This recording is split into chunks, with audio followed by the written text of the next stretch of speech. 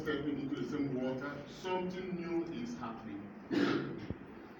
Something new is always happening inside of us.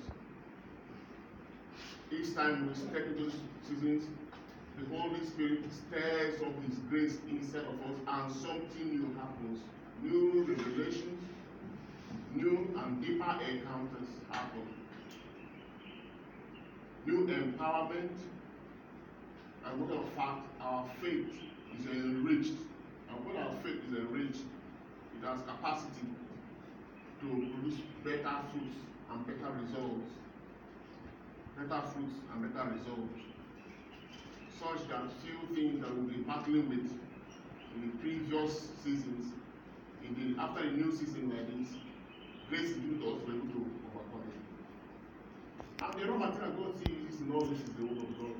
Because the more you understand the word of God, especially if you are leading yourself, the more transformation takes place within you. The essence of when you hear the word, people always make the mistake thinking as though you can't do it as if it's giving an instruction. No. But the more you listen and understand, it disposes you to do things in a more better and richer way. Personally, myself, I've been enriched, and I want to thank God for that.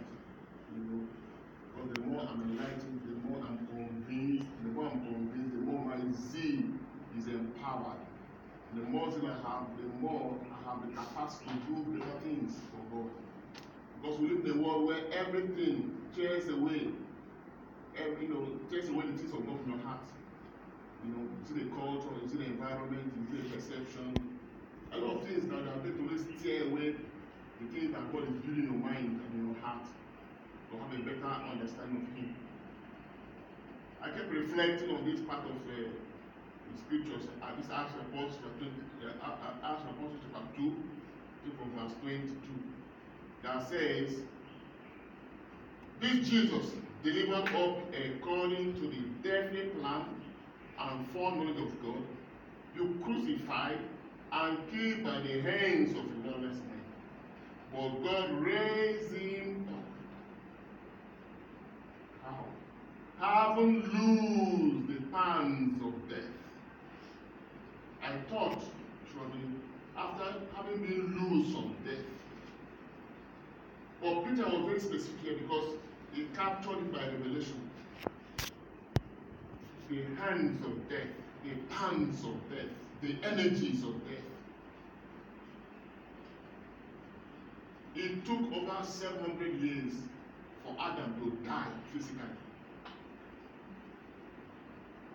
Adam lived for a very long time, having received the judgment of death. It took close to 700 years for death to finally shut him down because he was not meant to die.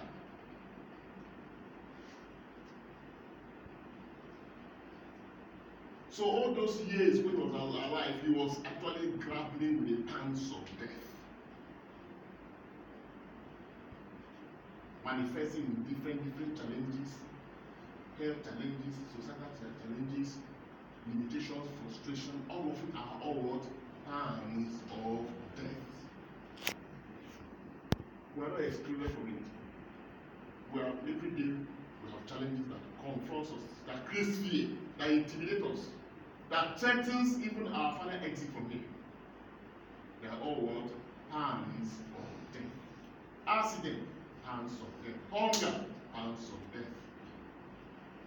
Things not working out, pangs of death. Fire disaster, pangs of death. So when we see this discussion going on, we know that the pangs of death is still what? Liberation. The end of it is to bring about total annihilation. Total annihilation. But the good news is that God raised him up, having loosed the pangs of death. So the pangs of death has no power on Christ. That's why in the grave he was able to be quickened and he rose. Because the ultimate, pressure of death is completely, where you become lifeless and no longer operating. And being those who are partakers of the new life of Christ, the Bible says, just as the Father raised him from the dead, you too have been raised unto a what? A new life.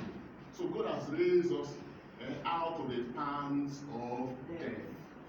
Praise the Lord. Hallelujah. For me, this follows. The pangs of death I'm still experiencing every day, but I have a new understanding.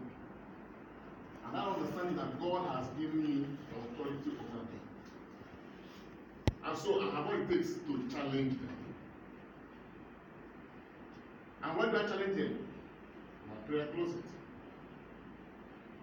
Having become a partaker of the new life of Christ, when I go to prayers and the pangs of death are pressure, mounting pressure on me, I'm not praying God to deliver me.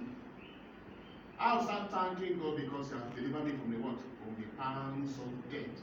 And I'll begin to mention the dimensions of the pangs of death that are threatening me, and I order them by the name of Jesus who conquered them to lose their power. You have heard Satan say, when Satan lose his grips over you. The grips of Satan are what? The pangs of death. Child of God will be empowered. You have received a new life. Say, I have a new life. I have a new life. The new life is one of Christ. It's deposited in you. The Lord enlightened us so much on that yesterday. Engage it, exercise it. You may not see the result immediately, but over time you start understanding it. You start growing inside you from glory to glory until you come to a point where it overwhelms you. You will know that something tangible has happened. And that's how we live by the power of resurrection. God has given it to us, but it's left for us to engage it. If you don't engage it, it will be dormant. Okay? So we must exercise our freedom. So we thank God for giving us the power to live above God, the pangs of death. Even though we pass through the valleys of the shadows of death, we shall fear no evil. One outstanding way at the pangs of death cripples humanity is through sin. The more you lead yourself to sin, the more you empower the pangs of death to have power over you. Because the power of death is sin. And each time you yield yourself to disobedience or any form of rebellion, which the Bible calls it witchcraft, you give room. You have broken the wall for the pangs of death to have access to you. So that's why once you begin to walk in this life, one of the biggest appetite you have is what? Extreme righteousness. You want to walk in sinlessness. You want to close every door of sin. Amen. Amen. That's why the psalmist says, preserve me, O God, for in you I take refuge. You see, preserve me, O God, for you I take refuge. So powerful. So powerful. And you can see David, even before, even though he didn't live in the dispensation of the New Testament, by prophetic grace, he was able to access it. He began to walk in it. And that's why he could speak to death the way he spoke to death. Even though I pass through the valleys of the shadows of death, the arms of death and the shadows of death. He said, I fear no evil. But the Lord is there. He is so on his staff. He sees the coming. He wasn't praying. He was declaring his faith. And so every day, may that become the language of our faith. In the face of all that challenges us. You know, the Bible says we should speak for the confession of our faith. And then finally, the gospel. You can imagine how the devil still tries to obscure this whole thing. With what? With money. Bribing through every nook and cranny of the society. Go and tell them that while we are asleep, the disciples came and took his body away. They bribed it and they accepted. How can soldiers be sleeping? Bloody civilians will come, roll the big stone away, take the body, and they were still sleeping, and they call themselves soldiers. And he said, if this comes to the governor's ear, we will satisfy him. How? How will they satisfy the governor? If not for to go and bribe him again. And he will keep you out of trouble.